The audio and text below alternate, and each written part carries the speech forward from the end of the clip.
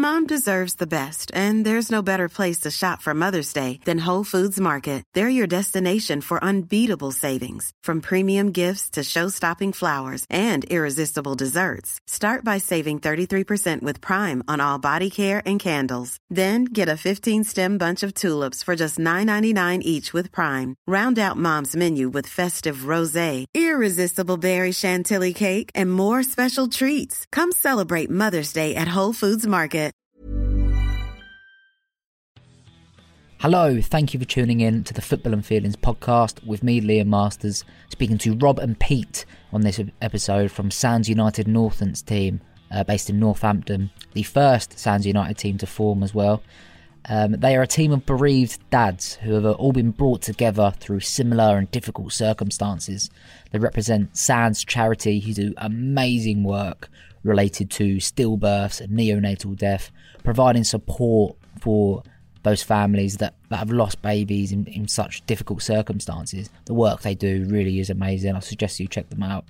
I spoke to the lads recently about appearing on BBC One documentary, Football, Prince William and Our Mental Health, which, in my opinion anyway, it displayed the team in such a great light, as well as the importance of talking about mental health, especially with men in and around football, which is sort of similar to what we're trying to achieve with this podcast as well. I'm certain you'll enjoy this one. As always, there'll be links in the description to go find the Sands team and to mental health charities if you're struggling a little bit. I'm sure you'll enjoy this one. Cheers.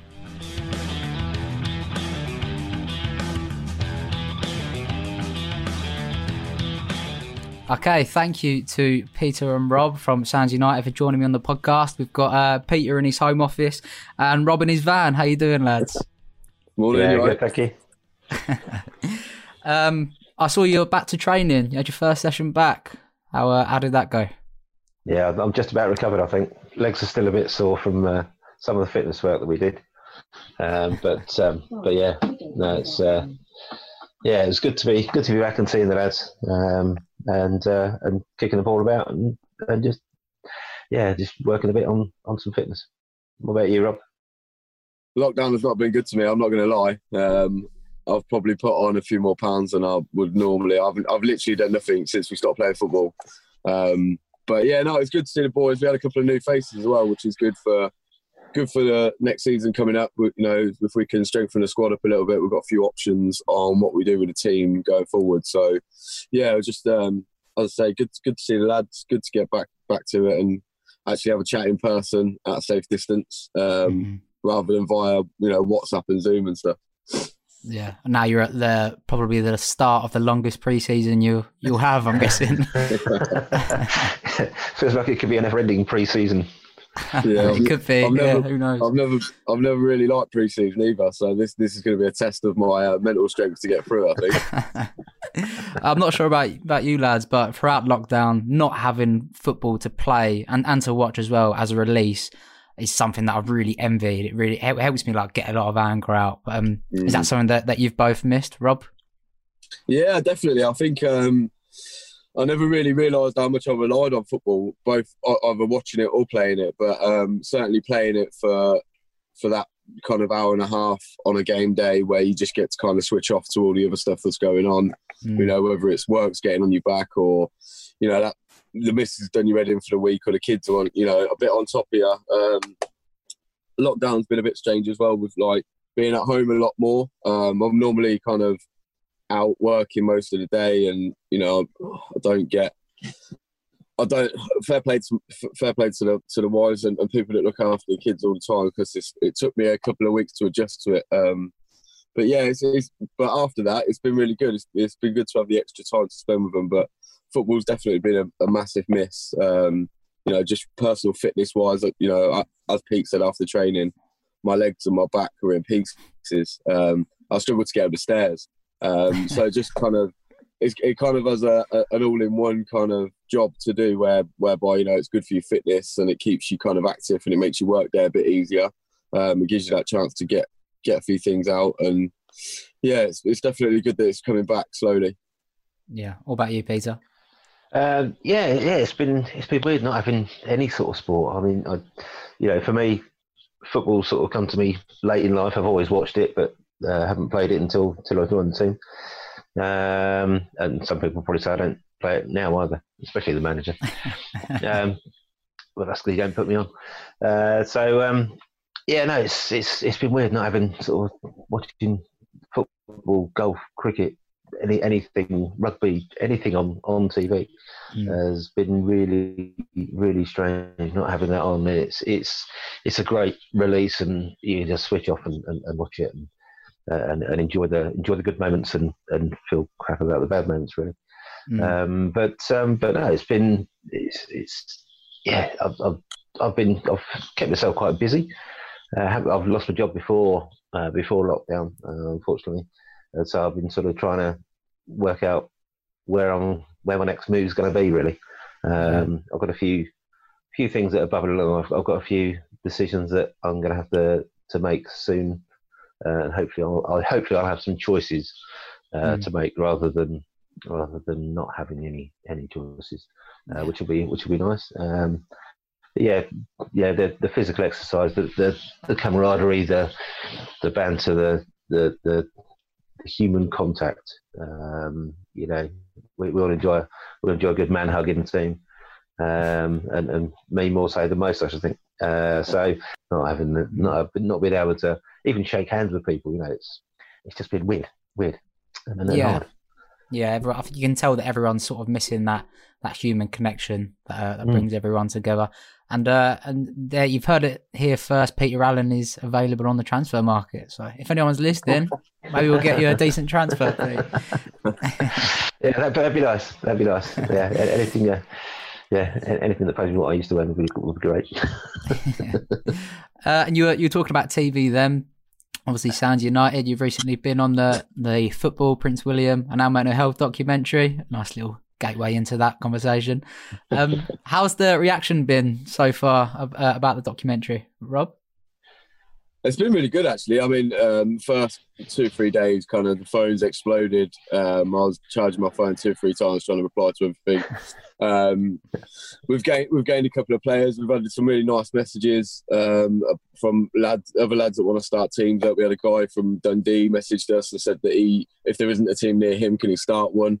And a couple of other guys around that we've put in touch with teams local to them. So, yeah, it's had a really good impact so far. And I think one of the key things we want to do is not kind of leave it there, not just be a kind of a one-thing wonder. And we really want to kind of kick on and actually start making a difference and putting into place all those things that we spoke about on the documentary, and not just for a team, but for our wider community. And I know the guys on the other teams are really keen to be able to do something and have that as a platform to work from. So yeah, the future should hopefully look good, but we've got a fair amount of work to do between now and then.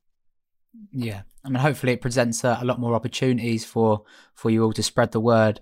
It must be quite satisfying knowing that as you were the first team, the first Sounds United team to be made. Now when you're doing like these media appearances, whether it's on like This Morning or the documentary, you're not just representing your Northampton team, you're representing every Sounds United team that's based around the UK. Do you take any pride in that, Peter?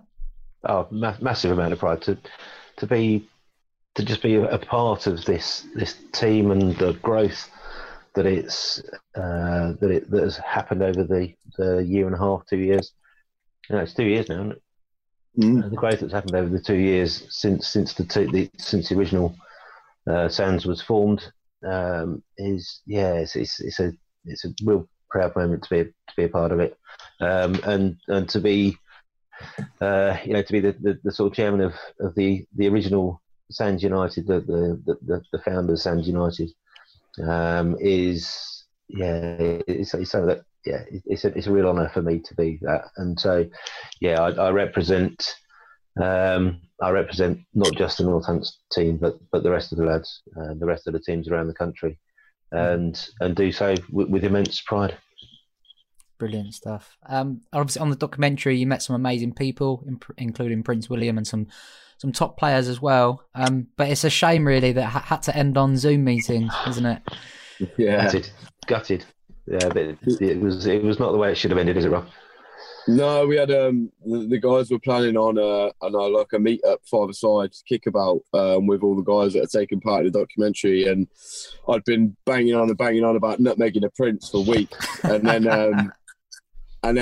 yeah, COVID-19 kind of kicked in, and it all kind of went out the window a little bit, which is a real big shame, because it would have been nice to have had a meet up and an ending to the whole thing. But yeah, credit to the guys that were on it. I mean, there's some really powerful stories in there. I know, Jamo's story from down in Wales, and I had the chance to meet Jordan up in Preston at St George's Park when we met Tyrone Mings and Tommy Abraham as well. And yeah, I think the insight into those guys as well, and professionals at elite level, and as Tyrone says on the documentary, no one really considers what goes on with a player, whether they're having a bad day or whether they're having a tough time, in relationships or whatever.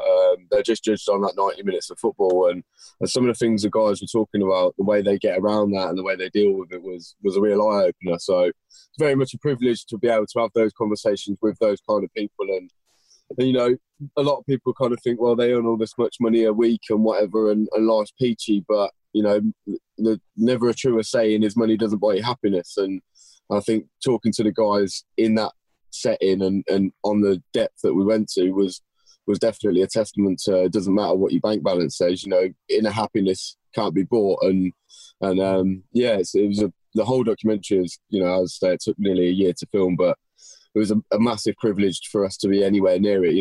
Right at the beginning when we've got the first email, I said to the guy, look, even if we only get 2 or 3 minutes as a club, it'll do massive things for us. And then to feature the way we did and as heavily as we did is huge. And it's something that all the other teams, although they weren't physically on it, we all wear the same badge and we all represent the same thing. So all the guys are kind of really proud of the opportunities that we've been given, and we've been very lucky. There's no denying that. There's not a lot of, kind of grassroots level teams that get the access to some of the things we've had. So, yeah, it definitely shows that what we stand for and what we're trying to do is needed, and people support it. And that's very much a thing that we kind of rely on going forward. We want to keep making sure that we keep making a difference, and we, try and get to every kind of man, woman, or child that's experienced the kind of experience we've had, and hopefully we can have a positive impact on their future outlook. So yeah, so it's getting the message out there that there is the support, there is help available, there is and if it's a football thing, there's the playing the football. If it's a child loss, then there's obviously that as well. But for any kind of mental health issues, there's a great support network that is there, ready, available, and waiting for any guys that want to join in. That's it. It's a great incentive that you guys have got, and as well as what the Prince is doing. It is a shame though. I would have liked to have seen what he had in his locker. I reckon he's got a few stepovers in him. I reckon a few Ramonas maybe. Yeah. Well, apparently he's no good in front of goal. Keep him as far away from goal as possible. So. Yeah, not the only one though, is he? No, I'm not very good in front of goal either, but it doesn't stop me trying. Did you both have a favourite part about being in the documentary or watching it? Was there like a standout moment for you? Oh, on the actual the documentary itself that was aired, or throughout the time that we were with them? Both throughout the filming. There's a lot that we wouldn't have seen. Yeah, I mean the meeting with him at the clubhouse, that was an experience that was just great, and to have the opportunity to have I think it was about a 45-50 minute chat with him to talk all things sort of mental health and men and how we can support and how things can be done in going forward, and what needs to happen to encourage men to speak out, and that was just great to be a part of. But for me, the one bit that really sort of hit home in the documentary was seeing Nick and Rob's chat in the George, and that made me understand. We're always forever moaning at the lads for disappearing as soon as the game finishes or as soon as the training finishes, but we don't appreciate that there are anxiety levels within some of the lads that means they need to get back home because, they don't know what's going on there. And their minds are racing all over the place, thinking what ifs and what ifs. And so we need to be more mindful that if lads do want to disappear straight after training, if they do want to disappear straight after the game, if they can't come on a Sunday morning to watch us, there might just be something else going on in their heads, in their minds, in their worlds that we need to be more sort of thoughtful about. Yeah, it's tricky when you're trying to create a culture that encourages people to stick around after and sort of share how they're feeling. When some people maybe don't feel the same, or that it's just not available to do for them at that moment, I understand that it could probably be a bit, not frustrating, it's probably the wrong word, but I mean, you have to learn to be flexible, don't you, I guess? Yeah, absolutely. And so it's, not everybody is able to spend that time away from their home environment, or away from their family, away from their whatever their kids, whatever they're doing. And so we need to be, as I say, more respectful of their choices. Yeah. What about you, Rob? What was your standout moment for you? I think, strangely, it's probably the same thing. It's, I've known Nick for quite a while now, since he's been part of the team. And, I know of Nick's story. I know, obviously his family very well, his wife and his kids. And, but I never knew what kind of goes on behind the scenes, that level of anxiety that he's got, and the fact that he doesn't even consider himself before anything else. That having that on his mind, constantly racing, something's going to go wrong if I'm not home.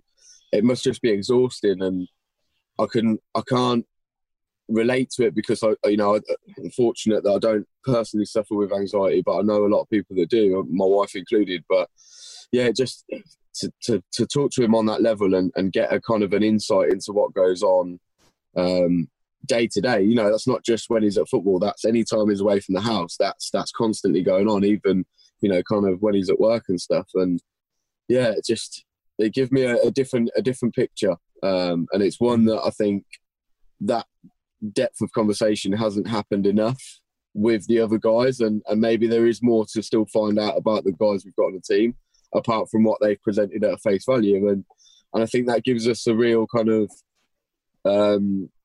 a desire to work closer with the guys and obviously get to those conversations and dig a little bit deeper and really kind of try and point people in the direction. I mean, Nick said on the documentary that he's scared of asking for help at a professional level.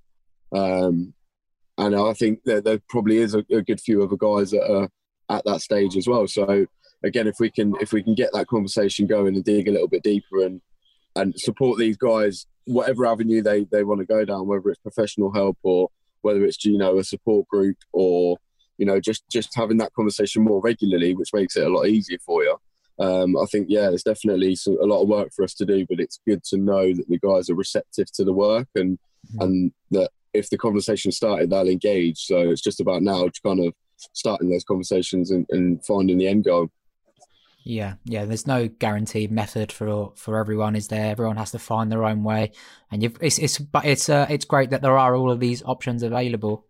One thing about the documentary that I really liked, and the team as well, actually, it really highlights the positives that can eventually come out of such negative situations, but it done so without like undermining those negative situations and taking away the attention that they deserve. So, like, for example, we're seeing, because of what all you lads have been through, we're seeing how important community is and that tribal mentality is. Do you think that is part of the reason that Sands United has helped you lads and others around the country as well? Yeah, I'd say so. I think, we've all been through terrible experiences, and one of the hardest things for parents that don't have the children with them is how they remember them and how they honour them. And you kind of, sometimes you feel guilty if you haven't said their name for a couple of days or you haven't had a conversation about them. Whereas we try to find, our importance is that it is our children. That's the reason we're all there in the first place. As I said in the documentary, and I've said to the guys before, I'd quite happily want to know all of them, just not in the way that I know them.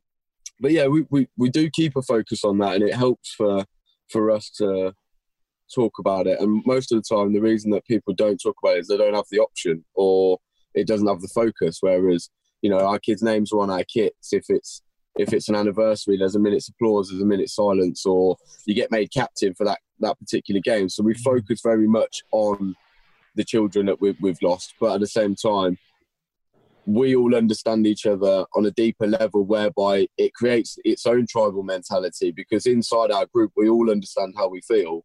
And outside, it's maybe where we don't get the support we want or we need, or our friends and family can't talk to us on the same level that we talk to each other. So I think the environment's created very much by the ease of being able to share what you're thinking and how you're feeling without any judgment instantaneously, whether it's on WhatsApp or whether one of the guys rings the other, or we meet up at training or a game, and having that available on tap 24/7 is so reliable. And I know that a lot of the guys have used that access to the group a lot, because there's a lot of guys in the group that are at very different stages, and some need more support than others. And thankfully for us, we've managed to create a very good environment whereby if they are struggling, they do reach out and they don't keep it to themselves. So yeah, it's been good to see the whole team from that aspect. And as I say, there's definitely some more to do, but it's good that we've got the foundations built, and now it's just about seeing where we can take it from there. Yeah, and you talked about like the dynamic of the team there. Obviously, I presume there's people that have been there from the beginning, like yourselves maybe, and then people who have recently joined. Do you think that that differentiation in terms of dynamics, does that help you support other people, Peter? Yeah, I mean, I joined in the December of 18 after being introduced to the team by my neighbour. So I wasn't there right at the start, but so it was tricky at first, sort of knowing the past relationships, past conversations that have taken place, other people's stories, and whenever anybody new comes in, it's like, so everybody else has got to then retell their sort of story again if they want to. So it was sort of difficult to know at first, sort of how much to say, how much not to say, who to speak to, how to speak to them, and getting to know the lads. But once we'd sort of had a few sessions and a few games, and I got to know them all a lot better, it was became a lot easier to sort of chat with them. I mean, we lost Benjamin in 97, so for us we're a very different place now compared to where some of the lads that have lost in the last year or two. We had another 2 losses in 06 and 08, but again, 12 years ago, a lot of water was passed under the bridge. A lot of other life experiences have come our way since then, and so we've learned to learn how to deal with our emotions when it comes to the child loss. And so with my vast experience compared to some of the lads, being sort of twice as old, if not more than some of them, I'm able to sort of give them a hand and sort of really talk to them about life will get better. There will be brighter days. There will be you will be able to smile again. You will be able to laugh again. You will enjoy better days in the future. Mm-hmm. Before we sort of touch on both of your stories, I'm not sure who's the best person to ask about this. The history of the team. I want to know who started it. It's for you, Rob. Okay, so you started it. You started the team, right? Yeah, it was a complete accident, to be fair. So October 2017, me and my wife were due our second child. We already had a little boy, and I had a little boy from previously as well. And we'd always kind of had this agreement that once our lad was at school, we'd try again. And we'd got to the stage we were kind of 4 days away from her being due. And, you know, my wife hadn't felt a lot of movement on the Sunday night, and we went into kind of hospital and stuff. And yeah, they put us on all the machines and all that kind of stuff, which is stuff that we'd done before. So we hadn't really got any alarm bells about it.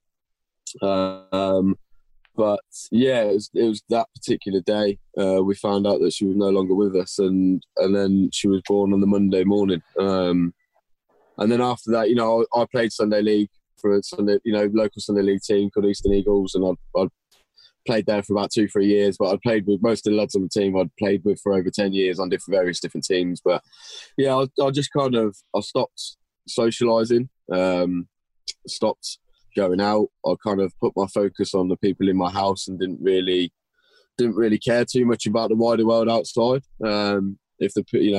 If it was anyone else but the people inside my front door, I weren't really interested. And then and then I got a phone call off my old manager. So that would have been about November, December time, and he said, me and the lads have had this idea about doing a charity football match for the charity and for you guys as a family. What do you think? And I kind of was like, yeah, sounds like a great idea. But I still wasn't in the right kind of place to help out planning or doing anything towards it. So I left it to him, and then kind of January, February time, he rings me back and he's like, really excited. He's like, right, I've booked it, Rob, I've booked it. And I'm like, Alan, what are you talking about? What have you booked? He's like, I've booked Sixfields. And I'm like, you've done what? So obviously Sixfields in Northampton is you know, it's the biggest stadium we've got. It's the home of the Cobblers. I thought it would just be like a, you know, Saturday UCL team ground that we were going to steal for a couple of hours, and he's telling me he's booked the biggest stadium Northampton's got. So I'm like, right, okay. Like, you know, I need to kind of get involved at this point. And then I said to him, so who are we playing? He was like, I don't know. I haven't thought that far about it. And I'm like, oh God, what are you doing to me? So I was like, you've booked the biggest stadium in Northampton and we've got no one to play against. And he was like, yeah, but I just wanted to get it booked. And I'm like, right, okay. Well, I said, right, leave it with me and I'll see what I can do. And because I'd gone to a couple of support groups, they do a couples group and they do a dads only group. A lot of the support groups, the couples groups I'd been to, I looked around the room and most of the time you've got, you know, between 20, 25, 30 people there, but there's probably 2 or 3 blokes. And I'm like, what's going on? Where are all these guys? And I kind of got to the realisation, I mean, once my missus first mentioned the group, I was kind of like, is that for me? But luckily I was kind of open enough to think, well, I've never needed a group, so I don't know if it's for me or not, so let's go and try it anyway. But being there and seeing the lack of men, I'm kind of thinking, like, what's going on? Why don't anybody else come? So then I kind of thought, well, all right, let me try and drag a few of these guys out of their sofas and put a dad's team together, and then I'll play on the dad's team and we'll play our old team. And yeah, it took me about 2 or 3 months, and I ended up with, I think we had 17 lads on the day. 15 of them were dads that had lost children, and 2 of them were very close friends of the guys that were playing. And yeah, I mean, that day was just kind of, it was magical. It was, you know, in the weeks leading up, we had training and we had a WhatsApp group, and the lads were chatting and sharing and kind of really pulling together and turning into a team. They'd gone from strangers to really kind of becoming a team. And then that day, you know, when you're standing out there and you know, we did a minute's silence, we did a big balloon release, and then kind of looking up, and I think we maybe only had 350 people come, but to see the support we were getting, and obviously with that amount of people, you can hear every shout and scream from the crowd as well. But yeah, it was just kind of one of those days where if you'd have planned it, you wouldn't have got it to go the way it went. You know, it made itself. And then following on from that, one of the guys, Rory, actually come up to me after the game, and he said, "Oh, now the football's gone, you're not going to delete WhatsApp, are you?" And I said, "No, because I've made, you know, a lot of friends from that as well."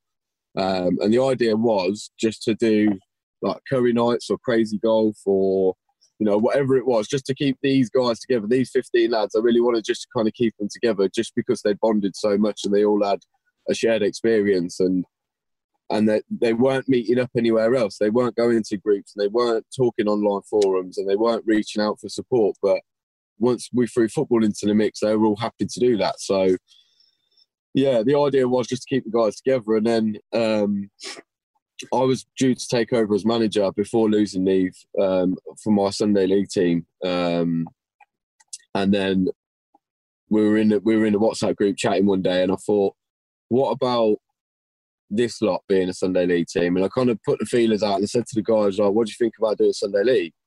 And I mean, the 15 guys we had, they were all great, but you know, we had guys that some of them played rugby, some of them had never put a pair of football boots on in their life. Some of them are quite openly, our Roy will tell you every single day of his life that he hates football.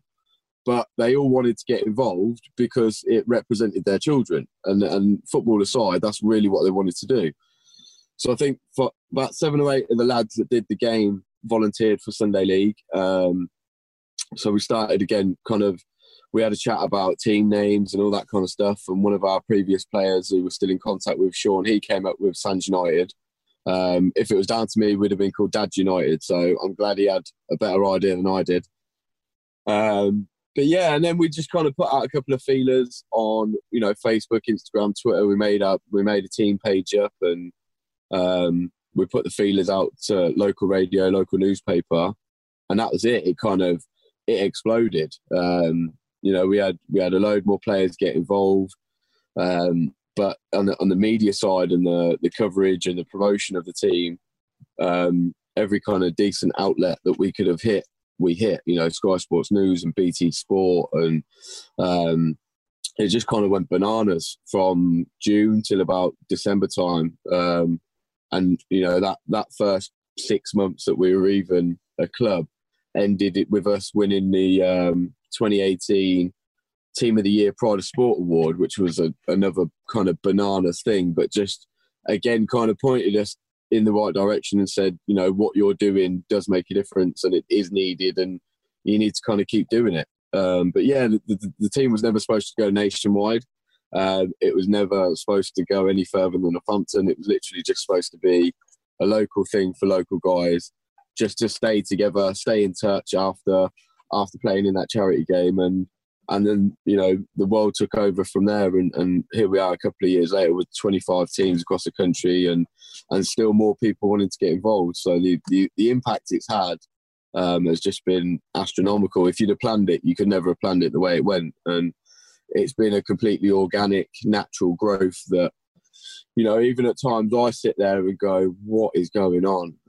You know, I'm in touch with we've got a WhatsApp group for the other managers from the other teams, and we all kind of help each other out with different scenarios that we've got in our teams and stuff like that. But even sometimes I've sat there like, you know, there's 25, 27, 28 guys in this group, and if each of them has got 10 players, that's, you know, 270 odd men, but most of these guys have got 25, 30 players. So, you know, you're well in excess of 500 people that this kind of crazy one-off idea has affected. And then, yeah, sometimes you have to kind of sit back and just kind of let it sink in a little bit. And it's still, even then, it's hard to kind of get your head around. But yeah, it's been an amazing kind of experience. And I suppose the biggest part of it has been triumph from tragedy. You know, all these guys have now got a purpose, and they've now got something to do that they never had before. And they've got friends and what you would call a family in each team that, you know, is so important for some of the guys that are really, really struggling. You know, like Pete, although my experience was only a couple of years ago, my role in the team is more on the support side to the guys rather than needing the support. It's probably kind of 70-30. I'm me supporting them rather than needing the support. But yeah, there's guys at different stages, and without what we've got now, I just don't know where they'd be. And we've had a couple of players over the last 2 seasons that have quite openly kind of said to me that had the team not been here, neither would they.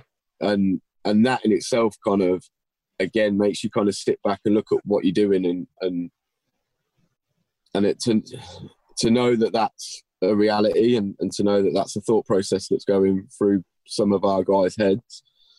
You know, I couldn't dream of the team not being here for them now. So now it's just about kind of digging the roots as deep as possible and really getting the team and all the other teams kind of really solid for the future and hopefully they'll be around long after we've hung up our boots. I hope that you all do have the time to sort of reflect and realise how proud you should be, because it has progressed, by the sounds of it, amazingly to have so many people involved around the country, and even just your team, what you've gone on to do. It is amazing. But what's the atmosphere like on game days? Does it differ, do you think, to like a normal Sunday League team? Don't ask me. No, the only Sunday League team I know. No, I mean, it depends on the game day, I think. If it's an anniversary game, you can tell that particular player and the players kind of closer to that player are in a slightly different headspace. There have been games myself where, you know, if it's an anniversary game, sometimes your emotions take over, and there's a couple of kind of wild moments where you're just not concentrating. Your head's in a different space. You maybe, you know, make a dodgy pass or a late tackle or whatever it is, because you can just sometimes for the first 10, 15 minutes, you can see the guys aren't fully focused on the game because they're still focused on their anniversary. So those games are really tough ones to manage and play in from a personal point of view, and I think from the guys seeing the guys as well. But most of the time on a game day, it's standard kind of game day mentality. The stereo's on full whack. You've got lads dancing around the changing rooms. You know, we're all singing stupid songs or whatever, taking the mick out of each other's brightly coloured boots or whatever it is. You know, and it's very much, you know, and that gives a lot of people, whether they've been in the team a long time or new to the team, I think, again, that kind of shows that you can enjoy yourself. As Pete was saying, you can enjoy life after loss, and it doesn't have to be a constant struggle of pulling yourself out of bed and doom and gloom. You know, game day rolls around and people are there and they're buzzing to be there because they're with the boys, and, you know, they're representing their kids and they're getting to play football with the children that, you know, unfortunately we won't get to do. So, yeah, game days can be one of two things, but normally they're always a very, very good experience. Whether it's a tough one or not, you still got to kind of get through it. And sometimes the hardest part of an anniversary game is the week or so leading up to it, because your mind starts to race and you know you've got all these thoughts and feelings going on. So yeah, having that 90 minutes where you can just kind of switch off, not think about anything else, not worry about anything else, and just kind of play with the boys. Every lad on your shoulder on that game, on that pitch, has been through the same thing. So you feel yourself that every guy behind you is backing you up. So whatever you're going through, they're all kind of there for you. So yeah, it's a good place to be. But yeah, most of the time it's standard football mentality, people chucking socks at each other, taking a mick, or just generally having a laugh. Yeah. The thing is, for me, I can't even pretend to relate or to understand how it must feel when you go through such an awful experience. But at what stage in grieving do you manage to channel that and turn it into something positive? Because sometimes people imagine that to be like a light on moment, or do you think it was a bit more of a process?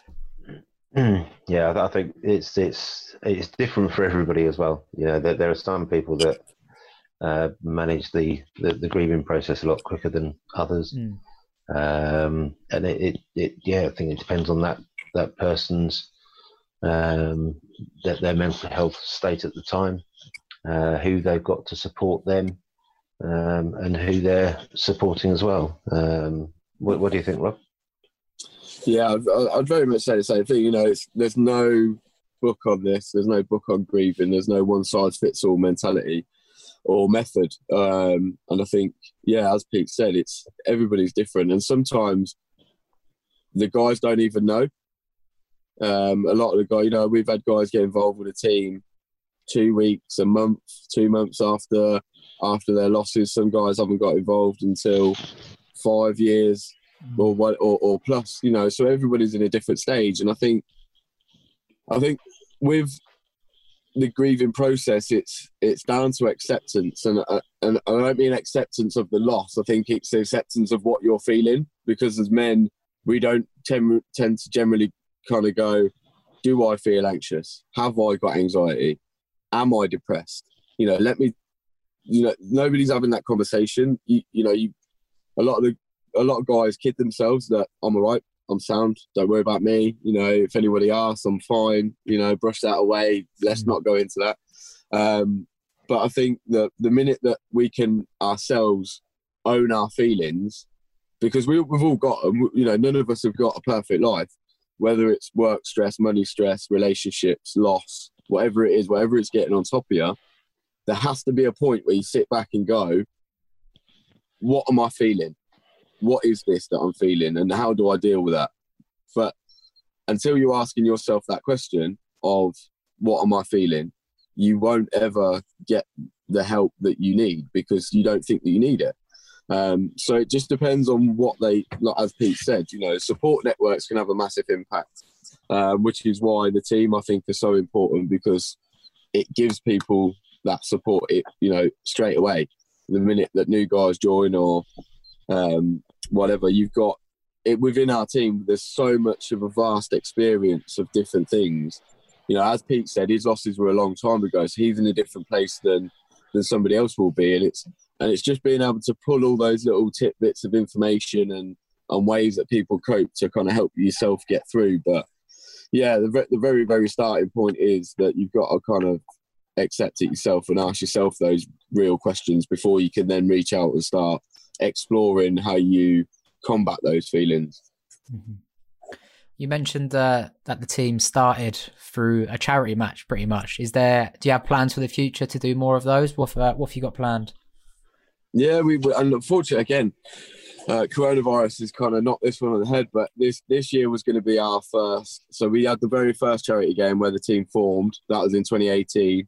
Then we did another charity game in 2019 where we had the pleasure of meeting Hoops, actually, who had been in contact with us since the first charity game, and he's done a lot of kind of sharing and retweeting, and he's answered DMs to the guys as well. He's very, you know, he's really good like that. He's very much an open book, and he's always willing to help out. So we had the pleasure of playing with him the year after in 2019, and then this year was going to be the first ever Sands United tournament down in Brighton. So Andy runs the Brighton team. We'd spoke about it in the management group for weeks and weeks and weeks and weeks and weeks. And then Andy was like, right, I'm doing it. He did an Alan. He was like, I'm booking it. I'm doing it. And yeah, he put the wheels in motion for that. And it was something that, you know, again, I think we had 16 teams that were at a stage where they could play. So they were all going to be coming down. We were going to do a 7-a-side format. So it was teams of 10. So even that was going to be, you know, 150, 160 guys were all going to converge in one place that have all been touched in some way by child loss. And we were going to do, Andy had planned some workshops. So he's going to split the day over Saturday and Sunday. He's going to do a couple of workshops where he's going to try and get people in to share experiences. A couple of coaches, hopefully, from kind of high-level clubs to teach the managers a couple of drills that they could take back to clubs. But kind of turn it into a bit of a conference and a tournament all at the same time. But yeah, that's been pushed now to next year. So 2021 should see the first ever Inter Sands United tournament, which is going to be quite a huge event, really. I mean, footballing aside, it's, you know, to have that many people there sharing experiences, networking, building relationships that they can take back to their clubs. Because sometimes you might not want to talk to the guys on your team about real deep stuff, because you don't, you know, teams change, they evolve, players come and go, and you know, it's hard to put that level of trust into somebody if you're not 100% sure they're going to be there again, which is why I think a lot of the guys lean on me and Pete, because, you know, I think football aside, if I couldn't play tomorrow, there's no way I wouldn't still be involved, and I think Pete's very much the same. You know, the playing side for us is, it's great while we can do it, but it's not the be-all and end-all of the team. So I just think that from a networking point of view and what that's going to do for these guys that are coming to this tournament could be huge and should be huge. And we're going to try and make it the biggest and kind of best event we can for the lads to attend. And hopefully they can all take something away from that. Yeah, that sounds like it would be an amazing experience. What do you think about that, Pete? I'm sure you're buzzing for that to happen. Yeah, absolutely. It's my neighbour that got me into the team. He was really looking forward to it. He's just been blessed by a daughter after many years of trying, and to have her in the street now is great, and it's wonderful. And seeing a very happy mum with her daughter now is just fantastic. But yeah, Kenny was like, yeah, she'll be about 2 months old, 3 months old maybe. Yeah, I should be able to get away to Brighton. She'll be able to get away. Yeah, we'll definitely do that. Definitely do that. And it's like, well, how are we getting down there? And this was all sort of months and months ago. And it was like, don't worry about it, Kenny. You've got plenty of time. And then, of course, virus hits, and it's like, we won't be going to Brighton. I said, you never know. I'll be trying to sort of keep as positive as I can, saying, no, it should still be on. But then it got. Then the news came out that they've had to postpone it for a year, and doom and gloom descended upon the close here. And the first thing Kenny was like, yeah, give me my money back then. So it was desperately disappointing that we weren't able to have the opportunity to have the inaugural Sands tournament, to get loads of guys down there, talking, chatting, listening, helping, supporting, playing football, learning, and all sorts of other things, which would be one more opportunity that a lot of the lads wouldn't have had if it hadn't been for that man there, Mr. Rob Allen. I've never been to Brighton, but it sounds like 2021 might be the year I'll make the visit. Then it'll be great to come down and see what you're all doing there. Do a lot of podcasts. Yeah, I've been thinking about that. I've been thinking about doing some live documenting. I was speaking to Hoops about this actually not too long ago. Yeah, that's a great shout. That's what I was thinking. But 100%. Thank you both thank you so much for sharing your own experiences and what you're doing with the team as well. I do have 3 sort of quick fire-ish questions to round it off. I've been reliving some emotional moments in the game as a football fan, just because there's been a lack of football to document.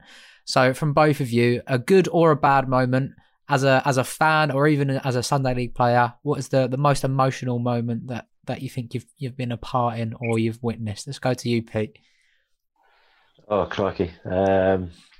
Actually, the night that Spurs got through to the Champions League final, we had a social night out bowling, and I think there were 3 Spurs fans there, and quite a few Liverpool and Leeds United and stuff, and a few Arsenals, and we finished the bowling. We sat in the bar. I'd taken my iPad to watch the game because I was like, "There's no way I'm going to be bowling and not watching it." So I had the iPad on, watching the game. At half time we were 2-0 down. It was like, here we go, and then we were literally sat in the bar just getting ready to go, and we scored, and it was like, and I just sat there in disbelief at the way the game changed and the way that we'd had to have all the lads around me, sort of even the non-Spurs fans celebrating with me as well. That's a moment that's going to live long in the memory. The following game, not so much when we lost to Liverpool, and that was the night of our trophy presentation that year. That wasn't a game to remember, but that semi-final was something special. Amazing. What about you, Rob? I see you failed to mention the fact that you turned your iPad off at one point and then had to get a goal alert on your watch before you turned it back on. But yeah, personally, I took my 2 lads a few years ago now to Old Trafford to watch the charity football game that David Beckham did for the Seven charity. Growing up, I think I based a lot of my early years on Beckham. From the hairstyle to the number to I even wore the same boots. I played the same position. I kind of tried to reinvent myself as the next Beckham. But to actually watch him kind of play properly, obviously that particular game, he had Brooklyn come on and play next to him as well. It's just that for me to be able to take my boys to watch a player that they had kind of next to no idea who he was, but now my lad's a bit older, he's kind of got a lot more into football, and I think they've put the Beckham thing on Netflix now, and he sat and watched that. And I said, when it got to the last game, I said, we were at that game, and he was like, was we? He couldn't even remember it. And I had to pull up pictures on my phone. But yeah, I mean, from a personal point of view, to watch him play properly, because my dad's a Liverpool fan, you see. So as a kid, I never got anywhere near Old Trafford. He never took me to any of that. He wouldn't dare go and sit in the United end at Old Trafford. So I didn't have the opportunity to go and see him growing up. So it's good to go and see him as an adult. But I think personally wise, it would be, you know, the kind of the first for the team, first goal. I scored on Neve's anniversary, her first anniversary game that I played in, and it's things like that. But also like the other lads' first goals, and I think John, one of our lads, John, who played for us last season, he scored on his anniversary, and I've never seen a dog pile so big in all my life. You know, it's just the minute it happened, because you know John will. That was once we caught up with him. Yeah, he went on a mad one, didn't he? But yeah, I mean, John will admit that he's not the most technically gifted player, but he wanted a goal for each of his kids, and it really meant a lot to him. And that first goal that he got, like all the lads just kind of rushed him, and the ref he let us have 5 minutes, but after that he was like, lads, you need to get off pitch and we need to get the game going again. But just moments like that whereby, you know, the guys are really, really getting something enjoyable out of the team, and myself personally, I think are the moments that I like the most. Amazing. And the last question before we round off, I always ask this question, a bit of positive reflection. Let's go to you first, Pete. What about yourself are you most proud of? Oh. I'm not very good at doing things like this, but the thing that makes me proud is just helping and supporting those that need it. Ever since I was in primary school, and took a guy under my wing that was took a guy under my wing that was being bullied back in the late 70s. Ever since then, I've always been one to sort of look out for those that aren't quite able to look out for themselves and help themselves, and I've carried that on throughout my life, and I think that's and hopefully making my parents proud is what makes me proud, and my family, wife, kids. Top drawer. And what about you, Rob? I think Pete undersells himself as well there a little bit, to be fair. He's a very, very big part of what this club does and how it works. And I think the wheels would have fell off a long time ago had he not got involved. But I'll talk to him about that later. I don't know. For me, I don't know. Probably the thing that makes me most proud is trying to show my kids that, you know, I try and be a certain person, the kind of person that I didn't have growing up. Someone that they can look up to, someone that if they've got a problem, I'd hate to think like I was never very good at it growing up, because I don't think my parents are of a different generation. My dad's 83 now, so you know, but even when I was younger, he had me at 50. So by the time I'd hit kind of 13, 15, he was in his 60s, and we just didn't have a lot in common. And it made it really hard that he had a set mentality and an attitude that I think that we're now slowly growing out of. But it was very much that toughen up attitude. So I don't think I had the opportunity as much growing up to be able to kind of get things off my chest. And there's something that I definitely want to change now, and something that I hope my kids will look at in the future. And if they ever have got a problem, I'd hate if they went somewhere else. I'd really, you know, I'm trying to build something where they can trust me with anything and they can come to me. So hopefully the pride will come in the future whereby, they can come to me and say, Dad, I've got a problem. Can you help me? Because there's far too many people that just are too scared to have that first conversation. So for me, I won't know. I won't be able to be proud of myself until later.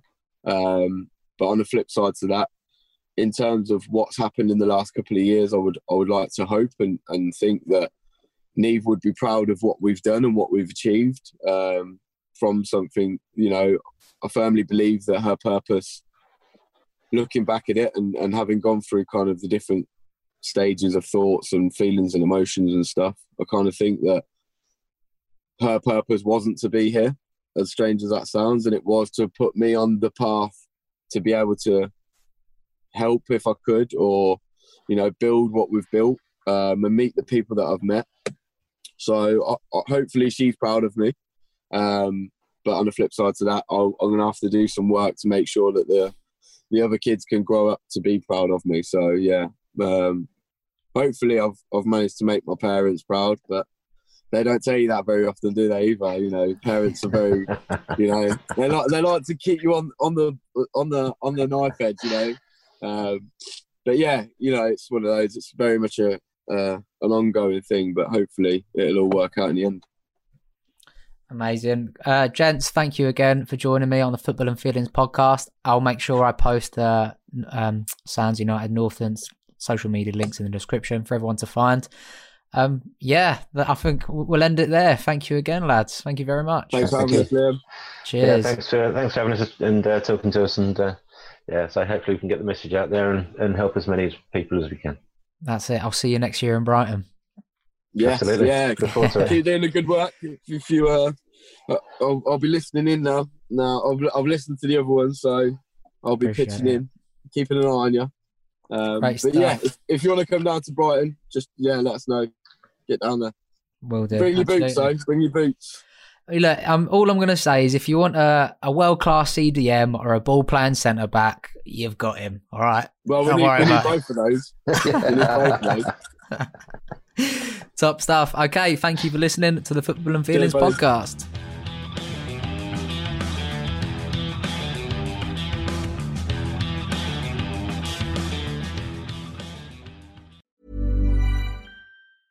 A lot can happen in the next 3 years. Like a chatbot may be your new best friend. But what won't change? Needing health insurance. United Healthcare Tri-Term Medical Plans are available for these changing times. Underwritten by Golden Rule Insurance Company, they offer budget-friendly, flexible coverage for people who are in between jobs or missed open enrollment. The plans last nearly 3 years in some states, with access to a nationwide network of doctors and hospitals. So for whatever tomorrow brings, United Healthcare Tri-Term Medical Plans may be for you. Learn more at uh1.com.